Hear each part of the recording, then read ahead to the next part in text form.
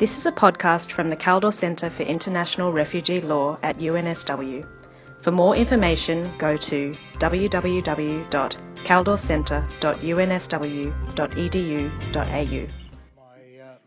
Welcome everybody. My thanks to Guy for that very insightful, outstanding review. I think Guy has shown the historical context of the two compacts which are before the UN later this year, and the particular importance of the Compact on Refugees and the challenges and problems that it's likely to face. And in that context, we have our first speaker, Professor Elizabeth Ferris, who it's my pleasure to introduce. I'll just give you a brief bio of this very distinguished speaker. Elizabeth Ferris is a research professor with the Institute for the Study of International Migration at Georgetown University School of Foreign Service.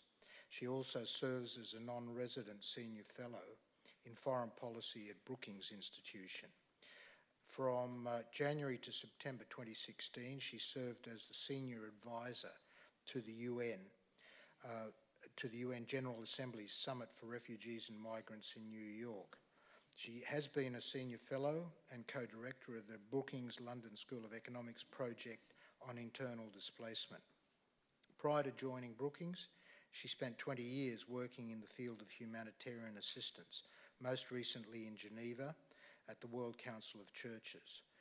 She's had a very distinguished career in the humanitarian field. Her teaching experiences has included positions at Lafayette College in Miami University and Pembroke State University. She's written extensively on refugees, including the politics of protection, and most recently, Consequences of Chaos, Syria's Humanitarian Crisis and the Failure to Protect. Professor Ferris's title is Negotiating Two New Global Compact, Processes, Politics and Problems. She's kindly agreed at the conclusion of her speech to answer any questions. Just in terms of housekeeping, at the conclusion of this session there will be morning tea upstairs on level 1, and then we'll reconvene for the second main session at 11 o'clock. So with that, it's my pleasure to introduce Professor Ferris.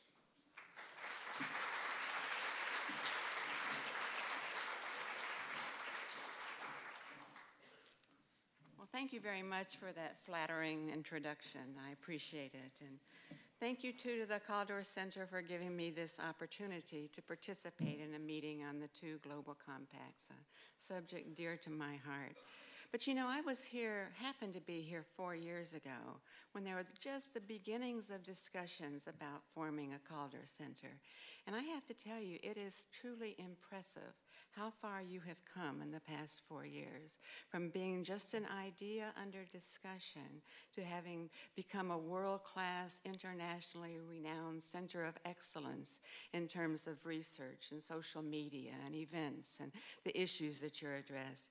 You know, this doesn't happen automatically, so it takes a lot of hard work. So hats off to the Kaldors, to Jane, to the wonderful team that Guy described. You've done fantastic work, and it's greatly appreciated, particularly at this moment in time when we need the evidence and the discussion and the research and the conferences to dig deeper into what are very complex undertakings. So hats off to all of you. So I'm going to talk about the two global compacts, the process, the politics, the problems, the pitfalls, the potential. You notice all the alliteration there, carefully chosen. I'll start with the processes, which are a bit more straightforward. Some of you may have followed the process and know all of this, so apologies if I'm repeating it. But in September 2016, the General Assembly adopted unanimously, 193 countries, the New York Declaration. Embedded in that was a call to develop two new global compacts over the course of the next year. These are two different processes, two different compacts, and I'll be talking about some of the differences between them. It was adopted by acclamation. It was immediately criticized by many as not accomplishing anything, a failed opportunity, another set of abstract declarations. But the fact that it reaffirmed core principles was not a foregone conclusion when this process began in early 2016, given the toxic, xenophobic climate that was characterized last year and again this year. The New York Declaration, for the first time, expresses the commitment of all UN member states to responsibility sharing. It says, quote, "To address the needs of refugees and receiving states, we commit to a more equitable sharing of burden and responsibility for hosting and supporting the world's refugees, while taking account of existing contributions and differing capacities and resources among states."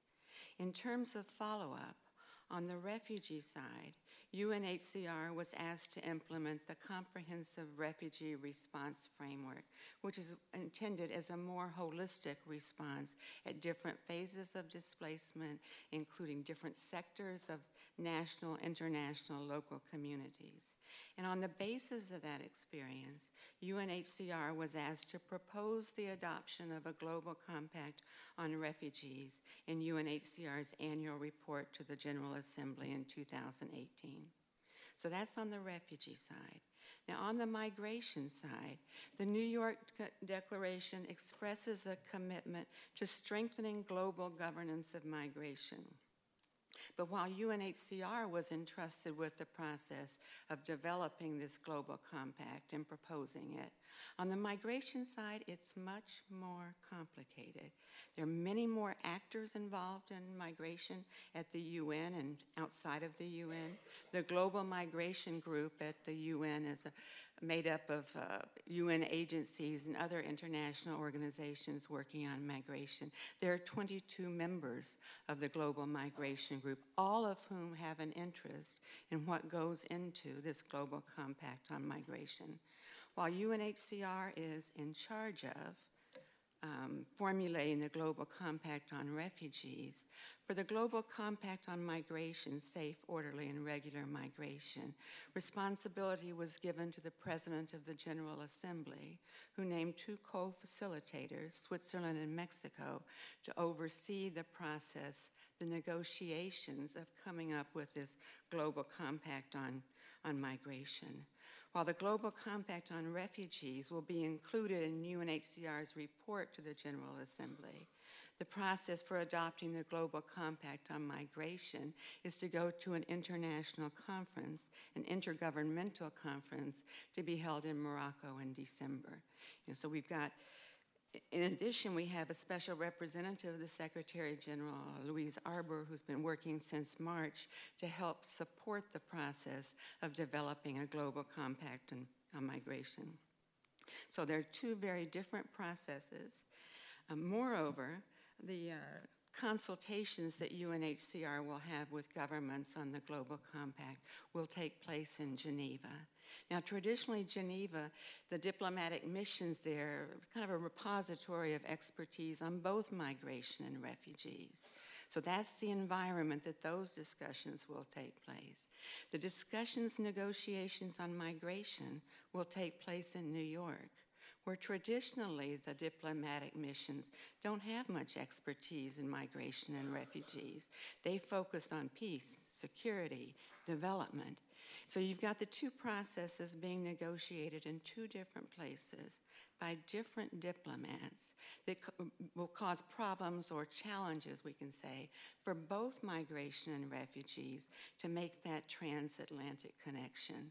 It will also be very important for member states, for governments, to ensure smooth communication, not always the case, but to ensure smooth communication between capitals, their representatives in Geneva, as well as their representatives in New York. So in looking at global governance, looking at these two processes, both are state-led, it's UN jargon for being determined by governments. They have different underpinnings in international law, different institutional actors, different diplomats in the lead, different venues for negotiation, different timelines for the final adoption, and different expectations about the process and the outcome. Moreover, in this, we've seen this year and we'll see in the next 6 months, a brutal pace of meetings, preparatory meetings. On the refugee side, we've had 5 thematic meetings this fall on particular issues. There'll be a stock-taking exercise and High Commissioner's dialogue in mid-December. UNHCR will then produce a 0 draft of the Refugee Compact by February, followed by 6 two-day consultations with governments in Geneva, producing a final version by July so that it can be translated in all the languages and then presented to the General Assembly in the fall 2018. In addition to all of those meetings, the Comprehensive Refugee Response Framework, which is being piloted in 13 countries, has had dozens and dozens and dozens of meetings in the countries, around the countries. Regional organizations have organized meetings, and so on. On the migration side, there is a parallel and equally brutal pace of meetings. There have been thematic meetings, regional meetings, stakeholder consultations, stock-taking meetings. In addition, 2 meetings of IOM's International Dialogue on Migration have focused on key elements of the Compact on Migration.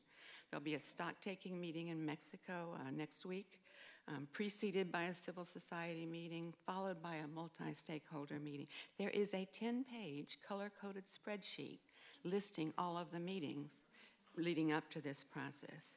In addition, both IOM and UNHCR regularly brief member states on what's going on. I can tell you there is a volume of paper that has been produced in this process. Government submissions and interventions, NGOs, academics, a whole host of paper has been produced. There's no shortage of meetings and paper.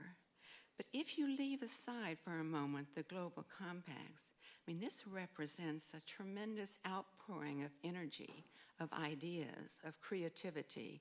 I'm sometimes dismayed that some of these initiatives don't build on one another. Here's my proposal for responsibility sharing. Well, here's my proposal. Couldn't we have someone say, well, I like this element of this one, and let's put this element from this one together and kind of build on each other, but that so far hasn't been the process.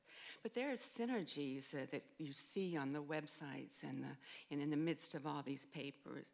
UNHCR has suggested an academic advisory group on refugees. IOM has already set up a migration research leaders syndicate. An impressive amount of work has been done. Even if the 2 compacts were to sink into the sea, and I don't think they will, I think we're going to get positive outcomes, there are already plenty of good ideas that can be taken up for those working with refugees and migrants both to use to improve our system. Okay, so that's a little bit about the processes, which are complex, but go to the websites and you'll see just a fantastic array of interventions, particularly if you like reading some of these reports. Let me step back a little bit and focus on a few key issues that seem to run through these. First, managing expectations. The politics of negotiating these 2 global compacts at a time when we're still living in a time of great xenophobia and toxic narrative about both refugees and migrants are hard. These 2 compacts will be adopted by states. They will be determined by states' interests in negotiations. And this is frustrating to academics like me who would like to see bold, revolutionary change. But there are so many advantages to working with states and getting something approved by states, even if it falls short of some of our expectations of what a bold and ambitious program would be. We've seen, for example, with the World Humanitarian Summit, which was not a state-led process, that states, not accepting the findings or feeling any commitment to follow up the many recommendations that were made in that mammoth undertaking. We know that states in recent years have shown little interest in taking on new obligations. Anything that reeks of commitments, conventions, legally binding, seems to be off record. Well, I wish I could stand here and tell you that it's likely that the 2 global compacts will be full of specific targets and measurable outcomes. I think this is very unlikely, given the difficult context we're living in. At the same time, there seems to be a realization that this is an unprecedented opportunity on both the refugee and the migration side to move our systems further. IOM Director Bill Swing sometimes uses the language of this is a rendezvous with history. But I think we can say it's unlikely that we're going to have this opportunity again in our lifetimes. It's the first time, 30 years, I've been working with refugees that we've seen this level of high-level political interest, this opportunity to shape the future system, to make it more responsive, to address some of the inequities in it. So there are opportunities coupled with this issue of knowing that through a state-led process, the results are probably not going to be as concrete and binding as many of us would wish. So another main theme that occurred to me is, what is a compact? Where did this word come from? Why is the term suddenly in vogue? If you go to law dictionaries, you see, I'm not a lawyer, but you go to law dictionaries and you see a compact is an agreement or a contract. In the past several years, we've seen the word compact used in international gatherings, most recently in the UN's Global Compact, which is a strategic initiative to support the private sector in terms of their responsible business practices. Last year, 2016, compacts on refugees were developed in Jordan and Lebanon, and those compacts were essentially deals. And the explicit deal was international community will give money to Jordan and Lebanon in exchange for making life easier for Syrian refugees. And the implicit understanding was that by doing so, fewer Syrians would make the trek to Europe. So these were political agreements, if you will, for those two countries. The global compacts on migration and refugees are different from both of those. They're going to be agreements rather than treaties, non-binding rather than legal instruments. The Raoul Wallenberg Institute came up with a very interesting collection of essays on the meaning of compacts, just published last month, and notes that the term compact occupies a peculiar space in international relations, somewhere between politics and law. Sounds sort of legal sounding, a compact, but it will be a political agreement. On the other hand, we have lots of examples of this soft law leading eventually to hard law or customary law. So I don't think we should be dismayed by the fact that these are likely to be non-binding. They can be stepping stones to further work. Another question, why do we have two compacts instead of one? Although the idea of a single global compact on human mobility was discussed briefly in the initial weeks of preparation for the New York summit, almost immediately, the significant differences between the international migration and refugee regimes led to a decision to have two separate approaches. The fact that there are two compacts and not one seems to solidify the binary distinction between refugees and migrants versus those who would see this as more of a continuum. Interestingly, more than a third of the commitments in the New York Declaration applied to both refugees and migrants, but nobody is talking about those. I mean, there are lots of issues where both refugees and migrants face xenophobia, for example, or difficulties in integration, or problems at the border, or unaccompanied kids. There are a whole host of areas where there is overlap, but all attention is focused on these two compacts. And not to go into a whole lecture on different regimes, but the refugee and the migration regimes are so different. The refugee regime, you've got an accepted definition. Maybe imperfect, but an accepted common definition. You've got an international convention that's been ratified by 140 plus countries of the world. You've got a single UN agency charged with, it's a very straightforward, we're aware of the problems, but in terms of global governments, it's pretty straightforward. The refugee regime is not only UN-centric, it's UNHCR-centric. Everybody working on refugees somehow relates to UNHCR. I can't think of a major process on refugees where UNHCR hasn't been there. Now, on the migration side, it's a whole different ballgame. There is no convention. There's a convention on migrant workers in 1990, but it hasn't been ratified by any large migrant receiving countries. There's a lot of human rights law that's used and certainly is applicable, but there isn't this bedrock of one single convention that all people working on migration can use. Moreover, there is not a single definition of what is a migrant. Within the UN, there are at least 4 different definitions. IOM has one, OHCHR has one, UN Department of Economic and Social Affairs, International Labor Organization, and people love their definitions. You know, they kind of cling to them. You know, some of these definitions, such as Des says migrants are people who've been in a country for a year. That excludes everybody in transit, right? And so there's not a common definition, there's not a common legal regime. And then you've got lots of different organizations. You have IOM, the International Organization for Migration, which is the only now UN-related agency with migration as its exclusive focus. But you know, IOM was created outside of the UN. And for more than 60 years, you know, functioned as a very different entity. Its mandate does not include protection or solutions or development of international law and guidelines, normative frameworks, and so forth. Moreover, while the refugee regime is centered around UNHCR, the migration regime has a lot of non-UN actors and processes. The Global Forum on Migration and Development was initiated outside of the UN because the fear was that migration was too contentious to take up within the UN. You've got regional processes. Even within the UN, you've got a UN Special Representative of the Secretary General on International Migration and Special Rapporteur on the human rights of migrants reporting to the human. You've got so many different actors. There's another fundamental difference between migration and refugees that you see a lot on the academic side. And this is the difference in conceptualizing the relationship between migration and refugees. Those who are migration specialists see migration as the overarching category.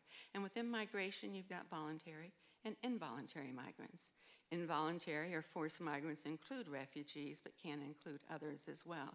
So migration advocates are always seeing refugees as part of migrants. And this is reflected, frankly, in a lot of IOM's work in terms of publicizing the work it does. A lot of the people they put on their website as I am a migrant would seem to be refugees fleeing persecution, conflict, and violence, and so on. Refugee advocates tend to see refugees as a distinct group. It isn't a subcategory of larger migration. In fact, that refugees are distinct because they don't enjoy the protection of their governments and need international protection. And a feeling that any blurring of that line between refugees and migrants could lead to a weakening of the whole refugee regime. You know, we've seen that even the regime as it is in the definition, you know, more and more governments really eroding basic principles of refugee protection. If you start making the case that there are others who aren't refugees, but who need protection, so let's expand these, you could put at risk the whole concept of protection of refugees. So I think the decision to call for 2 compacts rather than 1 has indicated a clear choice. And the choice is that refugees are not a subset of migrants, but they have particular needs, issues that need to be dealt with separately. And on the one hand, this may represent a lost opportunity to look at some of those gray areas and to look at areas where migrants and refugees face common problems. On the other hand, it may help with some of the institutional conflicts between organizations to make it clear that refugees and migrants are separate. You know, unfortunately, well, I guess you're all grown-ups. There are institutional turf battles within the international system. UNHCR and IOM have different mandates, different governing bodies, different institutional cultures, different jargon. It isn't so simple to say that UNHCR works with refugees and IOM with migrants, because IOM has been working in refugee resettlement since the very beginning, and more recently has developed large-scale programs to work with internally displaced persons. Relations between UNHCR and IOM have had their ups and downs over the years, and sometimes there's very good cooperation in the field. But I think we're going through a particularly bad patch right now. We've seen the turf concerns in Bangladesh, for example. The process of negotiating these two separate compacts, what's to be included in which, seems to be bringing out more rivalry. The situation is further complicated by the fact that IOM became a related agency of the UN in the past year, not a specialized agency like UNHCR, but a weaker relationship. In anticipation of this, many human rights groups hoped that by becoming more formally a part of the UN, that IOM would adopt more human rights frameworks, more standards, would follow practices as other agencies are compelled to do, and that some of their programs, like running detention centers in Indonesia and Libya, might come under increased scrutiny, or maybe perhaps IOM would decide that as a UN agency that they could no longer perform this function on behalf of certain governments. So far, there's little evidence that IOM is moving in this direction. Current Director General Bill Swing has emphasized over and over again that IOM is not going to change its ways of working because of its new formal relationship with the UN. I hope that IOM reconsiders this and begins to think strategically, because there are a lot of advantages for IOM of becoming a full functioning, compliant UN agency. And I think that there are advantages as well for the UN. Let me just say a few words about the relationship between these two processes. It's very distinct processes going on in parallel with all of these meetings. But the fate of the two are intertwined as much as parties on both sides would like to keep them separate. In the summer of 2016, there were governmental negotiations, which eventually led to the New York Declaration, seemed poised to accept the Global Compact on Responsibility Sharing for Refugees and to set in motion a process for developing a Global Compact on Migration. This was the expectation, really, in June of last year, that the General Assembly would go ahead and adopt a Global Compact on Responsibility Sharing for Refugees, and then in the interest of parity would set up a process for coming up with a Global Compact on Migration. And David Donahue, who was a co-facilitator of this process, can, I'm sure, tell us lots of stories about what was happening behind the scenes. But on the 30th of June, the co-facilitators circulated a text on the Global Compact on Responsibility Sharing. A couple of weeks later, it became a Global Compact on Refugees. Responsibility sharing was dropped. And by the end of the month, there was a decision to postpone the adoption of a Global Compact on Refugees until 2018. And certainly what we heard was a lot of migration advocates were afraid that if we went ahead and did something on refugees, maybe we'd never get around to migration. And yet both issues were important and deserved equal treatment. So in a sense, the Global Compact on Refugees was held hostage to the Global Compact on Migration. And I think that there's a bit of fear that something similar could happen in the coming year. If the Global Compact on Migration runs into big problems, how would that affect what should be a straightforward adoption of a UNHCR report to the General Assembly? But it's something to watch out for. The issue of complementarity between them. There have been a few meetings in Geneva between those working on the Global Compacts on Migration and Refugees, but those discussions have been difficult. That, again, given the very different context between them, it seems likely that the Global Compact on Refugees will have a comprehensive plan of action, a more operational part on how to implement this comprehensive refugee response framework. It seems likely that the Global Compact on Migration will be more general principles, abstract, global governance. Will be the first time the General Assembly would have adopted something like this. Let me talk a little bit about some of the dangers that lie ahead. There are different pitfalls, I think, for both compacts. And since the negotiations or consultations with governments haven't yet started, all of this is speculative. But I think there's a feeling that the main danger for the Global Compact on refugees is that it will simply reaffirm the comprehensive refugee response framework. And a lot of the principles and ideas of that are already taking place. The engagement of development actors, the World Bank's commitment, the planning that's going on at the country level in these pilot countries is already going well. There's some very creative work going on. I think it's going to be very important to look at the term responsibility sharing.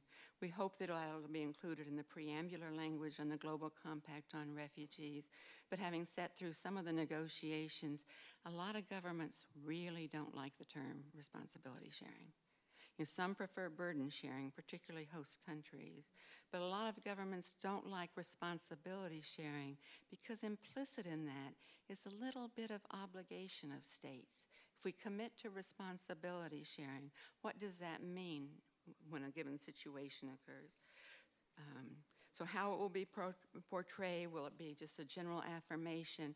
I think it's unlikely there will be a concrete mechanism in the Global Compact on responsibility sharing, but perhaps something to move it further from just a commitment would be helpful.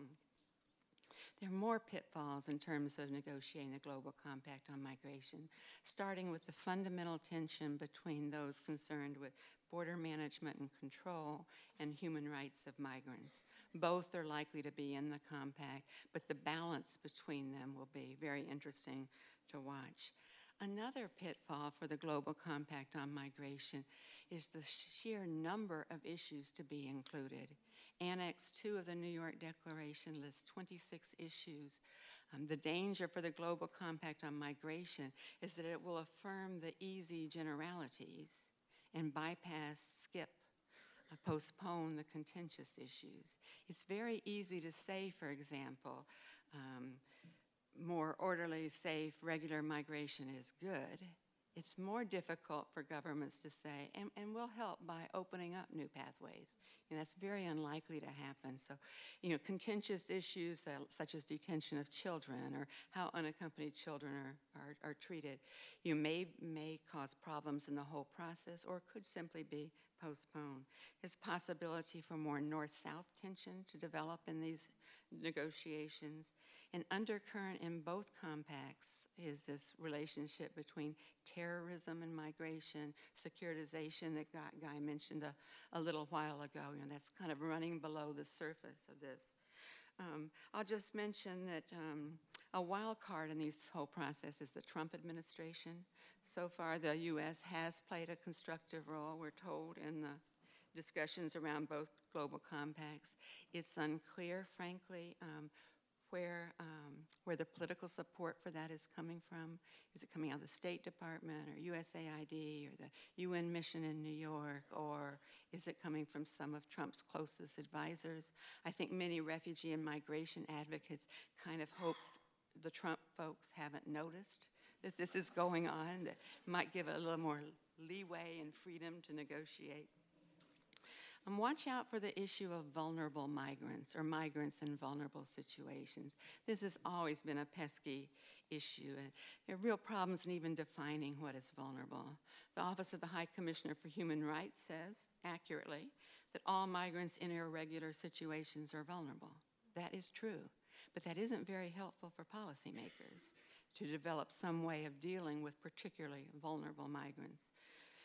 The sheer number of terms we've got, forced migrants, vulnerable migrants, crisis migrants, survival migrants, environmental migrants, all indicating that there are people who may be forced to move who don't meet the definition of a refugee, but may require special treatment or protection. The New York Declaration called for a state-led process to come up with guidelines on this. No government's taken this up yet. Either it's too politically sensitive or they're too busy going to all of these meetings on the global compacts to do that. But how will this group be dealt with? Probably will come in the Global Compact on migration, but there should be some complementarity, particularly on issues like environmental displacement that are likely to become bigger issues in the future. Where are IDPs? The issue of internally displaced persons is not yet on the agenda of either Global Compact. Last week, I understand at the thematic discussions, there was an agreement to take IDPs into the Comprehensive Refugee Response Framework, but we don't know how that will play out. This was a problem as well in the New York negotiations came up with the New York Declaration.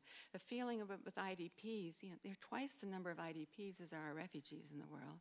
Often they're more vulnerable and at risk than refugees. I mean, would you rather be an IDP in Aleppo or a refugee in Turkey? There's both bad options, but certainly IDPs have very clear protection and assistance needs that aren't being addressed right now by the international system.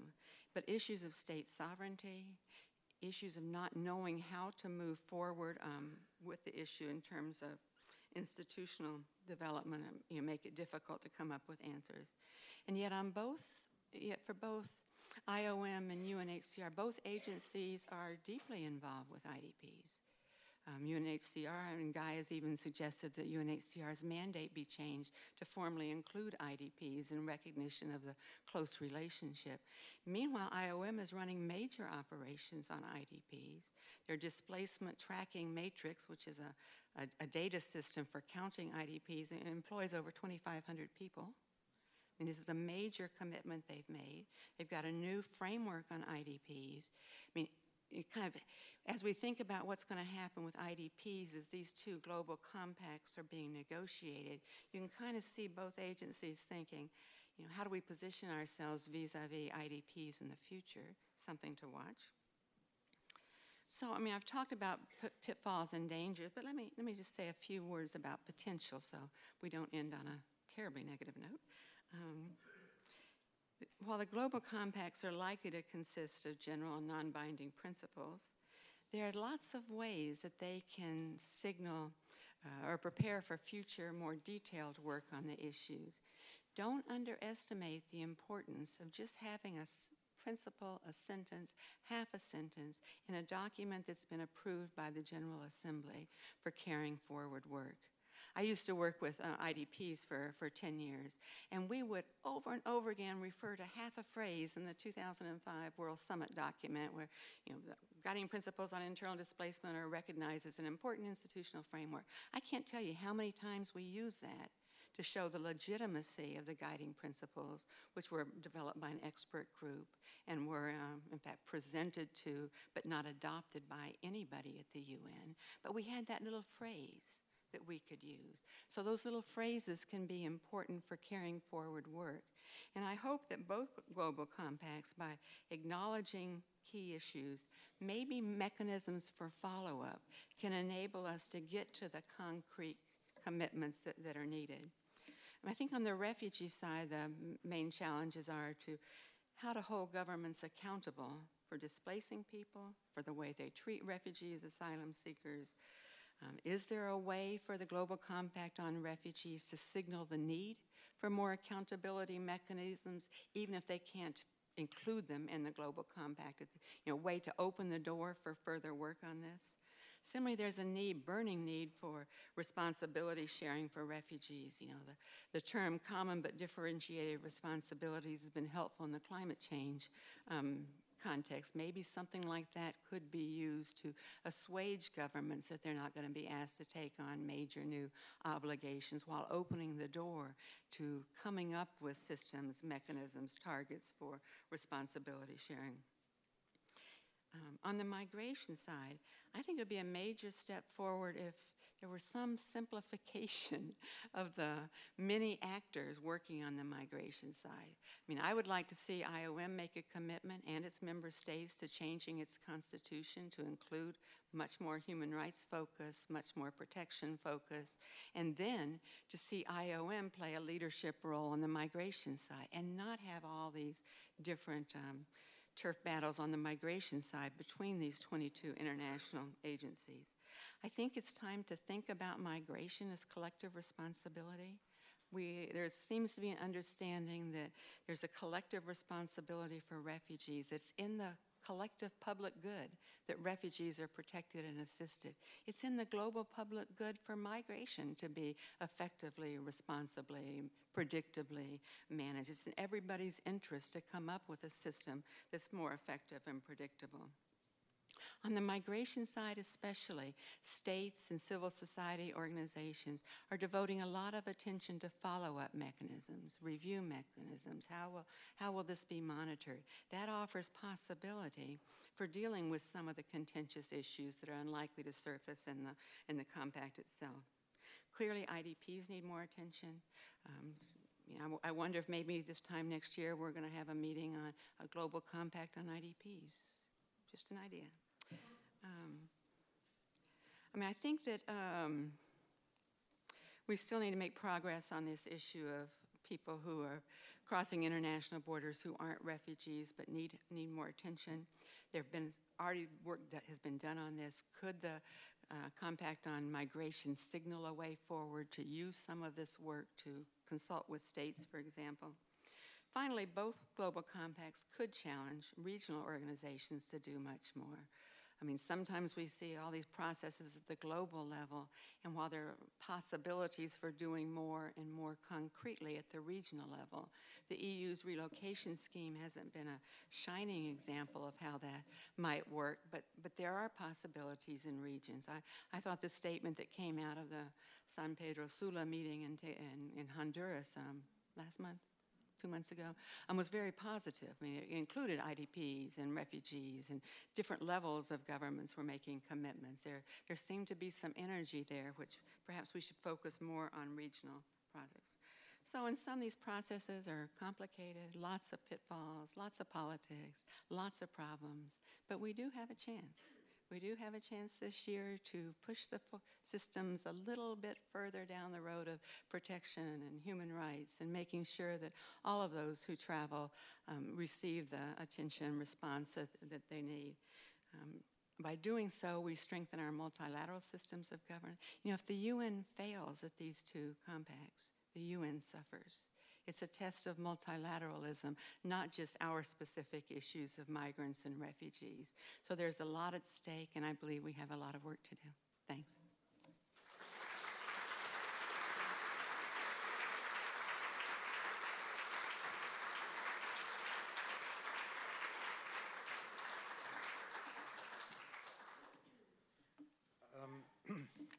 Well, that was a very clear exposition of an enormously complex mix of forces pushing on both compacts.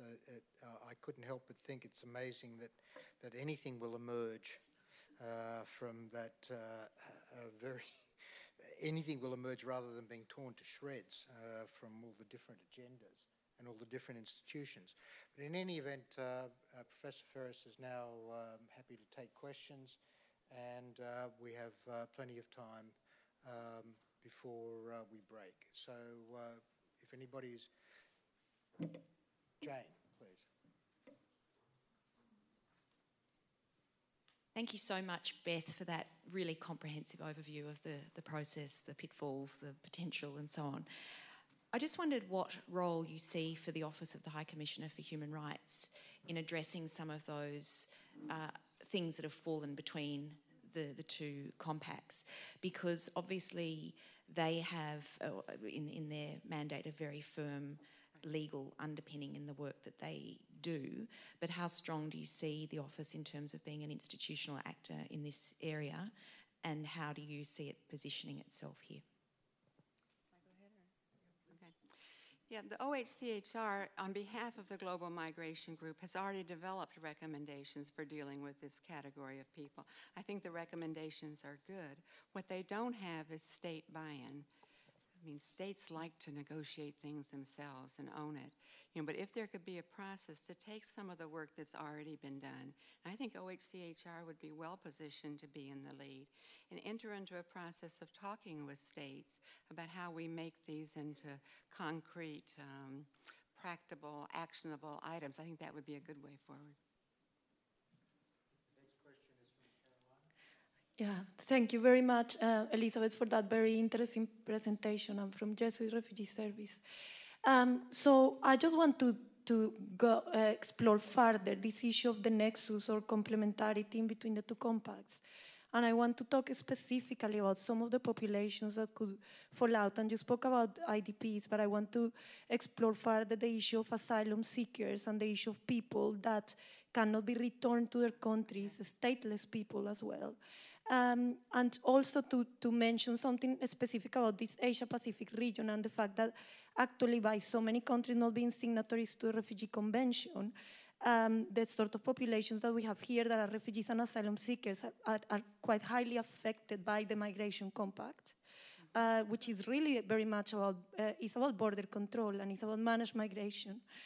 And finally, just to ask you, from Louise Arbour's initial proposals now to create an alternative mechanism in terms of some sort of humanitarian protection for those populations that are falling in the middle. What do you think about it? Because that's, I mean, she's starting to speak about almost going to a third country for those populations, but resettlement is not even working.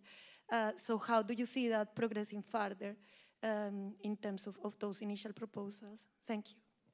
Thanks. Now, I think the whole issue of humanitarian protection should get a lot more attention, a lot more discussion in terms of how that might work in practice. But you also mentioned this issue of return that I think is going to end up being one of the most contentious parts of the Global Compact on Migration.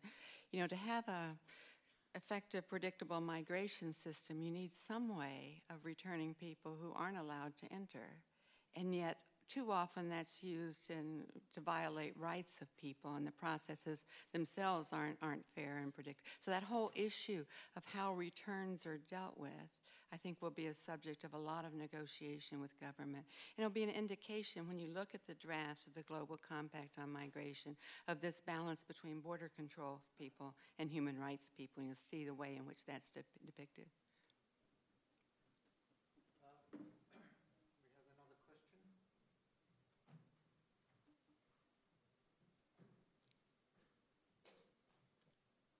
Thank you. The Committee on the Rights of the Child and the Committee on the Rights of Migrant Workers recently came out with their joint general comments on the rights of children in the context of migration, which I imagine are very timely for the global compacts. And I was particularly struck by the language in one of the comments on immigration detention of children and how strong that language was. This might be a bit optimistic, but what do you think are our chances of seeing similar kinds of language in the global compacts? You know, the issue of detention of children, and David may correct me, I think it was the most contentious issue in the whole negotiation of the New York Declaration. Frankly, it was painful to hear the gymnastics of governments using the language. The original formulation said, children shall not be detained under any circumstances for purposes of immigration or something. And the final language said, you know, unless absolutely necessary, until we work out alternatives in accord with national law. I mean, it's a terrible, convoluted sentence that represented these different interests. I mean, I would hope that the Global Compact on Migration and possibly on refugees as well includes something that's strong and clear and well-written sentence on detention of children. You know, it's still shocking to me that this is controversial, but it is indeed.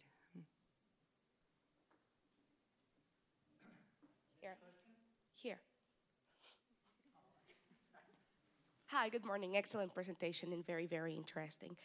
My question is, you know, how international agreements that are legally binding are not really successful sometimes. How countries, I don't want to use very, this word, but I'm just going to use it, pretend to comply with the international agreement if these global compacts are not legally binding. Do you think they will really make their job? I mean, just comparing to the other ones that are legally binding and they are not complied to, what would be the outcome for these ones?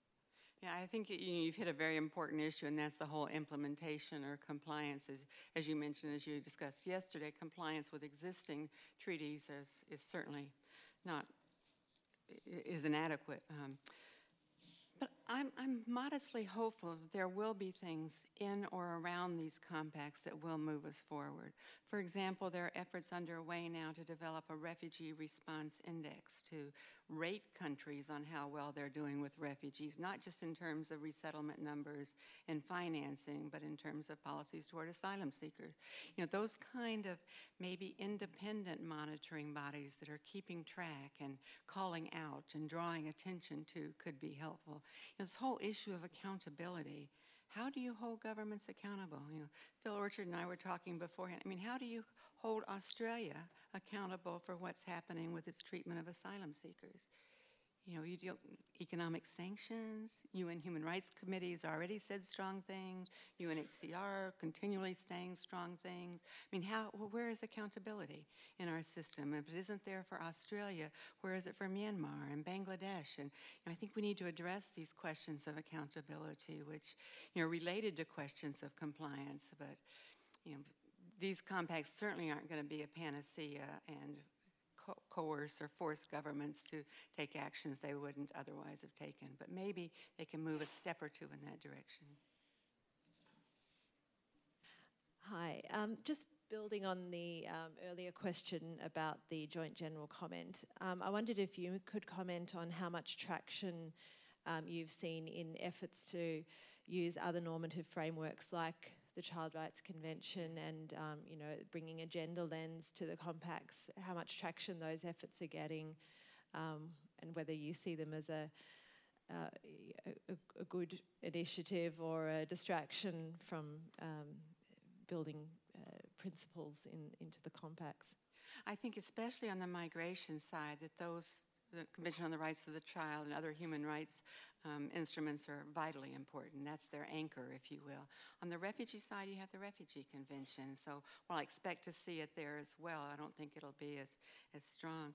My sense is there's been a lot more attention to children than there has been to gender in the discussions about these compacts. I don't know if it's because of the unaccompanied kids arriving on U.S.-Mexico border or crossing the Mediterranean, but there seems to be more energy around that. Or maybe it's the particular agencies that are working on these issues have done a good job at raising children's issues. I don't see gender really mainstreamed in these compacts, but I know we'll get answers to that later this morning on how that could be incorporated. I don't think that's because of bad will. I think it's people just are thinking about so many other things that gender isn't at the top of their list, as is often the case.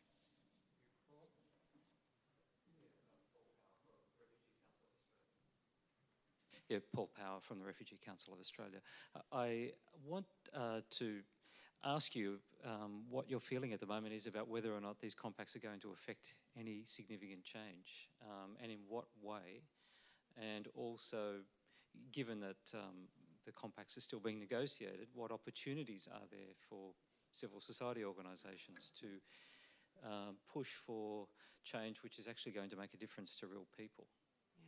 I think that both global compacts will make a difference to refugees and migrants. Some of the changes we've already seen with this comprehensive refugee response framework are very positive. I mean, it's good when you have more coordinated, holistic approaches, and you know, at least there's lip service paid to participation of refugees in these processes. It's hard to see how that will be concretized, but I think that they will move us forward. On the migration side, this is a monumental opportunity to make a beginning at developing a coherent global migration governance system. We're not going to get there with, you know, all the bells and whistles, but that first step in the direction is going to be an anchor, I think, for coming years to build up migration law to be more comprehensive and coherent. So yes, I think they will make a difference. But I'm a big believer in civil society and some of the contributions that have come from NGOs. And I think that you're more effective when you work together, when 3 or 4 organizations say these are the 3 things to include. You know, my advice is shorter is better than longer. I'm an academic, I love 50-page papers with lots of footnotes. But if you want to influence policy, you need 3 bullet points. And so, figuring out a way to get your 3 bullet points from your 50-page paper, I think, is probably the best way to influence. Do we have any further questions? Up the back. You might make this the last question before tea. Thank you so much, Beth. Given your very prescient comment that if the UN fails, the UN suffers, I'm curious if you might want to illuminate the reasons for which IOM has entered the fold? Or the reason for which the UN has been happy to have IOM enter the fold a little bit more strongly? You know, IOM has worked according to various UN rules for years. You know, their leave system, their hiring, their salaries, a lot of them are really following UN standards. I think it was seen by the UN as a concrete, tangible outcome of the Global Summit and this whole process. It was something clear to bring IOM into the UN family was a concrete achievement. There were some changes on IOM's side. You know, for years, IOM, you know, liked the freedom and the flexibility of working in its own way. IOM developed a very different culture than UNHCR and other organizations. It's, you know, very dependent on project-specific funding. I think it can act very rapidly. It's agile. It moves quickly. Less bound by the normative frameworks, more by getting things done. They have a good reputation in terms of setting things up quickly. But isn't there some way to use those strengths within the UN system and maybe to challenge UN agencies that aren't so agile and quick? And anyway, I think that there are some real benefits to it, but I think there has to be change on IOM's side as well as on the UN side for this really to be a big step forward.